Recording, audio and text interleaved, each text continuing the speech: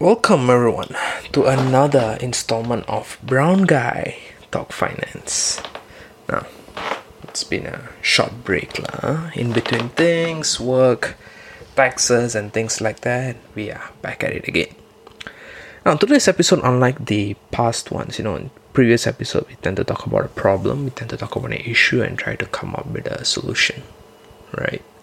However, I feel like in this episode, let's rant, let's complain about how things are for fellow millennials, right? Because we always hear people advising us, we always have hearing people, giving a solution, but rarely we hear people saying that, hey, this is a problem. And the reason behind this is that, to acknowledge the fact that you are not alone in this journey. Everybody's going through this, and we're going to get through this together.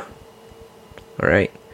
Now, interesting enough, I came across a study by a company where they talked about, millennials and personal finance. And I seem to agree with them to a certain extent about issues faced by fellow millennials. Alright.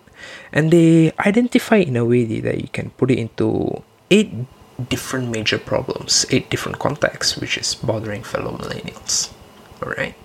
Now, for starters, one of the biggest issues that fellow millennials tend to face in terms of personal finance is that the lack of inadequate financial knowledge. Right? When the financial concepts and studies were conducted, only 24% demonstrated basic financial knowledge. And from the entire crowd, only 8% showed high financial knowledge.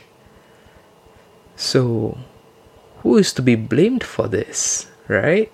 Now, yes, a good portion will say like, hey, go do your own research, go, make sure you follow the right pages on Instagram or things like that. However, if you ask me, right, this is a life skill, man. Alright, life skills are something that should be taught at a very fundamental age, at least the bare minimum stuff, how to save, how to spend. No need to get too technical, no need to teach about folks, how to do investment on derivatives and options, alright? That is on the higher level. But if you ask me, make sure the general community is familiar with the basic financial knowledge. For example, if you're going to apply for a credit card, what you should know, what documents you should prepare. If you're an employee, what documents? If you're an employer, what documents? Are you paying taxes? Are you not paying taxes? So things like this should be taught in a minimal level at the very least, so that when it comes to daily life practices, it would be helpful in the long run for the community out there.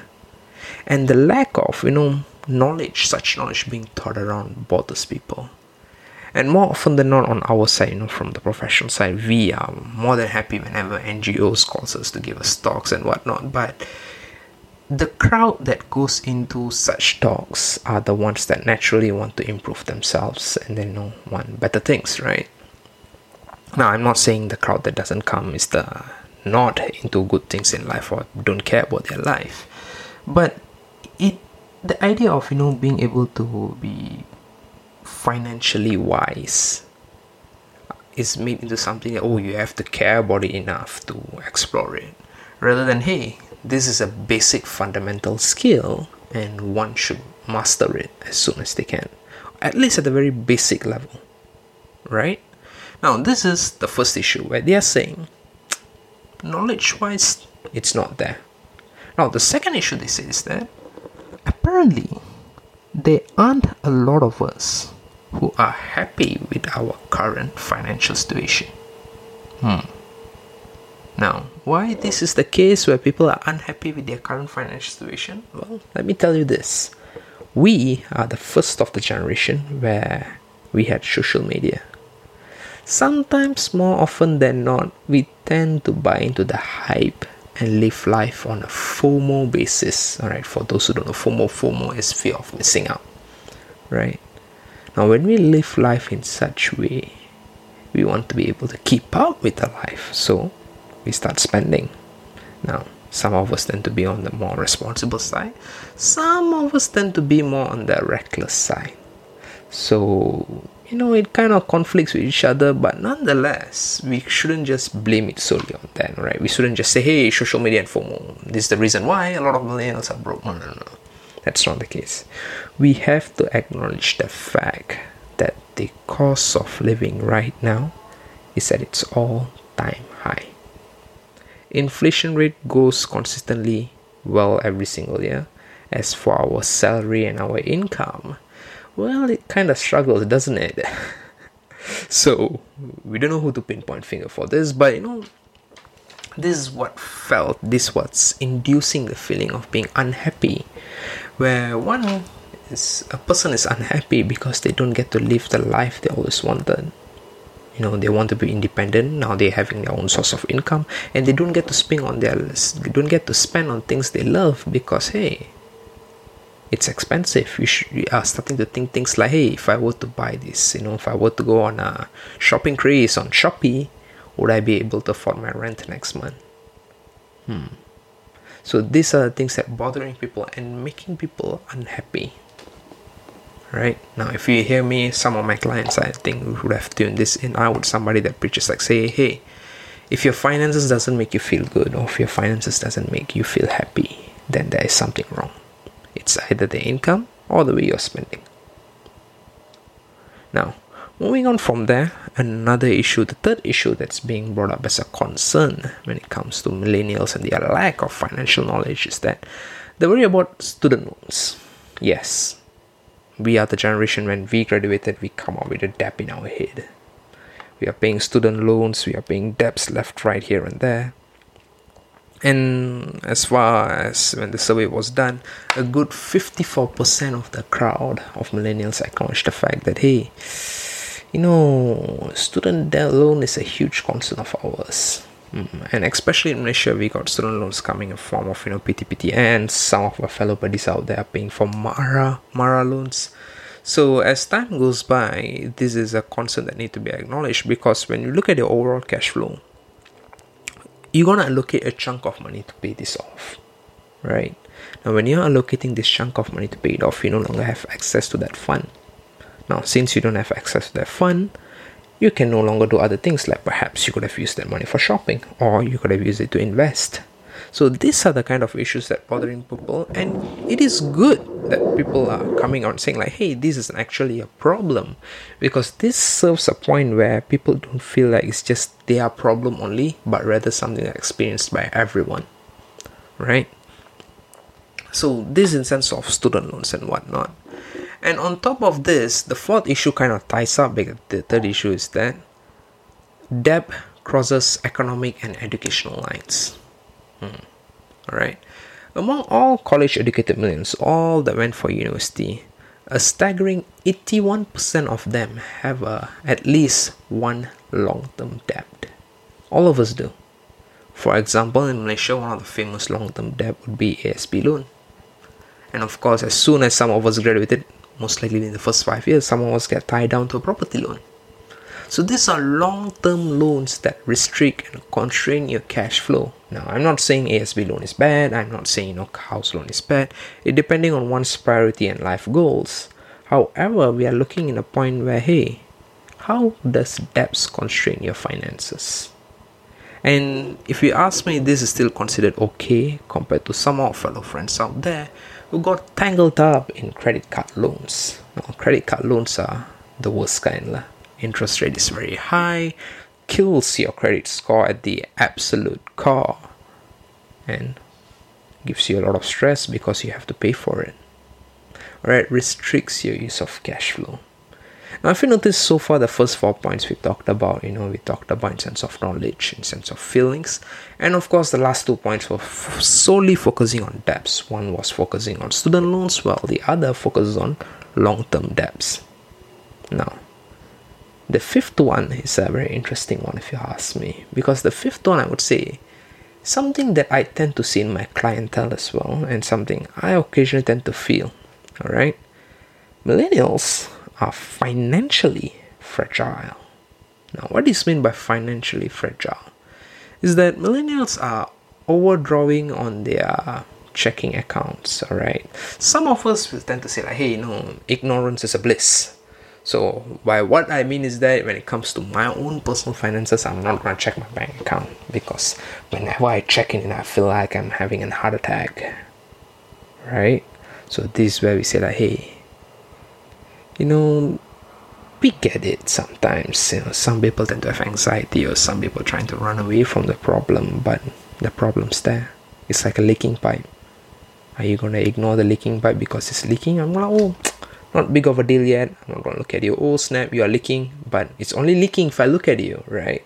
It's like when you're in a household, you gotta, like, what I tend to do is that you leave a bit of ice cream left in the ice cream tub in the fridge, so the last person that eats it is their problem. Yeah, some of us tend to take finances like that as well. So financially fragile is an issue. All right. Again, like I said at the start of the episode, I'm not going to be advising you, but rather complain and rant. And this particular context of being financially fragile is an issue where a lot of us are afraid to check our bank accounts, because we don't want to come to terms with reality. We don't want to look at how our current situation looks, because we are afraid that this, by looking at it, it's going to constrain how we're going to be spending on ourselves. And for some of us, we like to spend on ourselves, right? So this is an issue that should be acknowledged, if you ask me. Now, for this particular case situation, like I said, I'm not gonna rant, but this time around, I rather want to be able to acknowledge it, because it feels like a good time for it. I would say it is your personal finance. It is your ship, and you're sailing through some storm. Now, before you're gonna start sailing to the deeper waters, you want to make sure, is your ship capable? Now, how to know if your ship is capable? You want to make sure there's a thorough check of your ship, whether the engine is working, whether the sail is there, whether the arc is working, everything. Is it ready for the challenge? Now, in order to do that, you need to see how thing actually looks. And when it comes to your personal finance, this is how you come to terms with yourself. You need to look how your situation is. If you don't acknowledge the problem, my friend, you're not going to go very far. As simple as that. Now, for the STEM students out there, or anybody working in the STEM industry, the very fundamental rule of science is that to identify a problem. Once you identify the problem, you work your solution from there. You find your manipulated variable, controlled variable, responding variable. Right? So, there you go. In terms of financially fragile, I say, hey, it's about time you start looking at your bank account and acknowledging those numbers. Yes, I know ignorance is a bliss, but hey, this is the one spot you don't want to do it. If you are doing it, try to cut that habit and get a roll on with things. Alright? Now, number six, I think a fair share of you are going to be feeling guilty for this. Number 6 is of the over-reliance on installment plans. Installment plans. Oh my gosh, people need to realize, yes, the number looks small, but what you're failing to realize is that this particular thing can restrain your cash flow for a good 12 months, 24 months, up to few years in certain contexts. Alright, if you will not be able to make it 100% purchase on the item, my friend, you're not in a place where you can afford it. Alright, now, when it becomes an issue when it comes to installment plan, when you are starting to look at the number being small and you start piling on top of each other, one thing after the other, and you keep on piling, and at the end of the day you realize that, hey, a good 30% of your income are now paying installment plans. Now, I tell you how the installment plans industry has developed. Alright, now, during the pandemic, I'm a heavy gamer. Fun fact, I tend to do the recording on my laptop. I'll always have 2 of my joysticks charging whenever I'm ready to go. Now, why I have 2 joysticks? No, I don't have a co-op player to play with. It's because if one dies out, I got another in backup. So, yeah, I am a heavy gamer. On really off days, I tend to game around somewhere between 7 to 8 hours. It's unhealthy, yeah. Make sure you have a balanced lifestyle. Well, the context is that why I decided to bring that up, because I started to notice more of targeted ads where they start promoting, hey, installment plans for the PS4, hey, installment plans for the new RTX 3090, installment plans for the PS5. Whoa, I kid you not, it is tempting. Like what? Being able to pay around $300 for the next 3 years for a RTX 3090 setup. Not bad if you ask me. However, that is my gamer speaking lah. Alright, my inner financial planner decided to knock some sense into my head and say like, hey dude, it restrains your cash flow. What you are buying, it is something related with a liability. The thing depreciates over time. Let's be honest over here, right? And further by that, we need to realize that the fact that, it restrains your cash flow for the next 36 months. Where it means that for the next 36 months of my life, I have no longer have access to that 300 ringgit. So, a wake up moment lah. Alright, that was my financial planner on my right speaking to my gamer on the left. Now, that's for those who are familiar with, the right and the left was intentional. Alright, the devil sits on the left. So avoid installment plans, even to an extent where for the ladies out there, if you're familiar with Sephora, well, Sephora does installment plans on lipstick where you pay around 7 ringgit a month for a good 6 months, and then boom, the lipstick's all yours after the installment plan. So it is very tempting. And prior to COVID, towards the end of 2019, I remember coming across an article where they were doing installment plans for traveling. It was a 10 to 12 day trip to Canada where you pay 700 a month for a good 1 year, and then after a year, they take you to Canada. Now, it was tempting back then. However, thanks to COVID, well, I doubt anybody going to Canada anytime soon. So bear in mind, installment plans will restrict your cash flow. You are basically shooting yourself in the foot. Right? Now, before we go to the next point, we need to acknowledge the fact that we need to come to terms with our finances. You need to realize what's actually going on with your finances before you start moving further with things. Alright, have a diagnose, have a sit back, have a look through on how you are, how healthy you are in sense of finance. Now, the 7th point from the research that came out is that a lot of us tend to sacrifice our retirement account. We feel like, hey, I'm still young, I got miles ahead to put in my engine, so I'm gonna burn out whatever fuel I got, so I need to save for the later day, because I can only save it when the day comes closer. Couple things wrong here. For starters, well, you're losing out on compounding interest. Alright, like Einstein said, mankind's greatest discovery was compounding. Alright, compounding allows your money to grow, multiple, double, triple, and you not having it on your side and starting as soon as possible kind of restricts your finances. And you're missing out on a sick opportunity of just letting time to grow your money. Right? Time and compounding interest are hand in hand, my people. Alright? If you're not letting time to help your finances, and you only do your finances based on going after aggressive stuff, I'm afraid that, hey, at some point you're actually gonna burn out, and you fail to leverage on time to help you to boost your finances. Right? Sometimes you gotta let it happen. Now, I sound cliche, I know, but when it comes to investment, sometimes you gotta let time take over instead of you trying to hold on to the thing and make sure the ship goes in the way you want, but rather than letting the wind, time, to let it go through over there. Alright? Now, the idea behind this is that people fail to realize that the importance of allocating towards your retirement. Now, what is retirement? I hear a few of my clients say like, hey, I'm gonna work forever, man. I don't care, 60, 70, 80, I'm gonna work forever. Sure. Alright. But you need to realize that you're not gonna be the same person as you are today and then.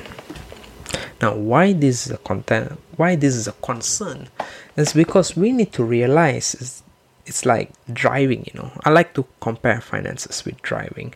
It's like when you drive on a highway, you can go 100 km per hour, 120, 150. Some of us, when the popos are not around, we tend to go for 200 km per hour. However, once you are done driving the highway and you're entering the residential area, you can't do 100 km per hour in a residential area. You are putting everybody around you in danger. Eventually, you're going to slow down. But the movement is going to be there, just that you're no longer as aggressive as you are when you're in the highway. So the age of retirement doesn't necessarily mean where you quit everything, you come out, a glass of tea in your hand, and then you look at the sunset, sip every day. No, we are not talking retirement like that. Yes, retirement does exist like that. However, we're talking retirement in a sense where you have settled everything. Right now, working is more of an obligation. If you feel like working, yeah, you're going to feel like working. But now you have the option to say no. So in order to achieve that state, you, my friend, should start putting some amount of your income aside to help you to work towards that. Now, fellow Malaysians out there, some of us, yes, we have EPF, some of us don't. For those who have EPF, here's a question for you. How often do you see an adult post-retirement being happy with their EPF outcome? Something for you to ponder about. I can assure you it's an handful. So far in my career, I only came across 2. And this is after 3 years of dealing with people. The ratio is pretty bad out there, right? Just saying it out loud, right? So EPF alone is not enough. So you need to make sure you go the extra mile to put aside for it and not solely rely on EPF. Yes, EPF should be able to get the job done, but when you look at reality, it is not. So, yeah. Alright, so don't sacrifice your retirement accounts. Have an alternative towards it. Funnel it. Make sure there's a resource to make sure it keeps stable. And last but not the least, alright, if all this fails, if you don't have the time for your personal finances, if you find it, I got too many things going on in my life, I have no time for this, millennials need to realize that it is okay for you to go out there and seek a professional financial help. There's nothing wrong with it. Alright, there's no shame in it. You're talking finance and money, where you are gonna go ahead and legit talk to someone about a very adult topic. You're not gonna walk up to a professional and talk about, hey, how was your Pokemon Go hunt today, alright? Right? You're not going to have that conversation, but rather you're going to talk about your personal finance to a professional that is legit, that's certified, and make sure that the professional that in that service line that's going to help you, the professional intermediary, comes from a very advisory basis. Because if you were to deal with a bad apple, chances are you're going to buy something and it's going to kill your finances even further. So ideally, you want to deal with someone that puts your goals as a priority when they're mapping out a goal for you. Remember, if it's too good to be true, chances are it's too good to be true. Savings are savings, investments are investments, estates are estates, and insurances are insurances. Don't mix them all up. Each one of them are our own individual instrument of their own. Right? So with that being said, I think this is one of my longer episodes. I can see that time exceeding quite a 20 minutes plus range. Well, I hope this is making up for all the past episodes that I missed out. Alright, so with that being said, again, I told it was going to be a rant. By the initial stage, it was kind of had the instinct of it, but towards the end, my natural financial planner instinct kicked in. So there you go. Alright, so these are the issues faced by millennials when it comes to their personal finances. It is okay that you don't have a solution for it today. It is okay that you're feeling this way or going through such way. It is okay for you to feel stressed out about your finances. Right? Reach out to people. Now, if you feel you don't feel comfortable talking about to your close circle of peers, then hey, I'll drop my link in the description. By all means, feel free to reach out to me. Considering the pandemic going around, chances are we're going to do a Zoom meeting. And over the Zoom meeting, we can have a look at what's actually bothering you. Because a fair share of time, people say like, hey, I feel like I'm overspending on food. And then we go through their bills and like, hey, I don't think you're spending too much on food. I think you deserve better. I think you should spend more on yourself. Again, you engage with a professional financial planners or professional financial intermediaries when you believe into their philosophy. My philosophy, if you ask me, well, it's quite straightforward. I say personal finance is a balance between logic and emotion. and your finances should be able to make you feel good. With that being said, signing off, the brown guy that talk finance, Yuva.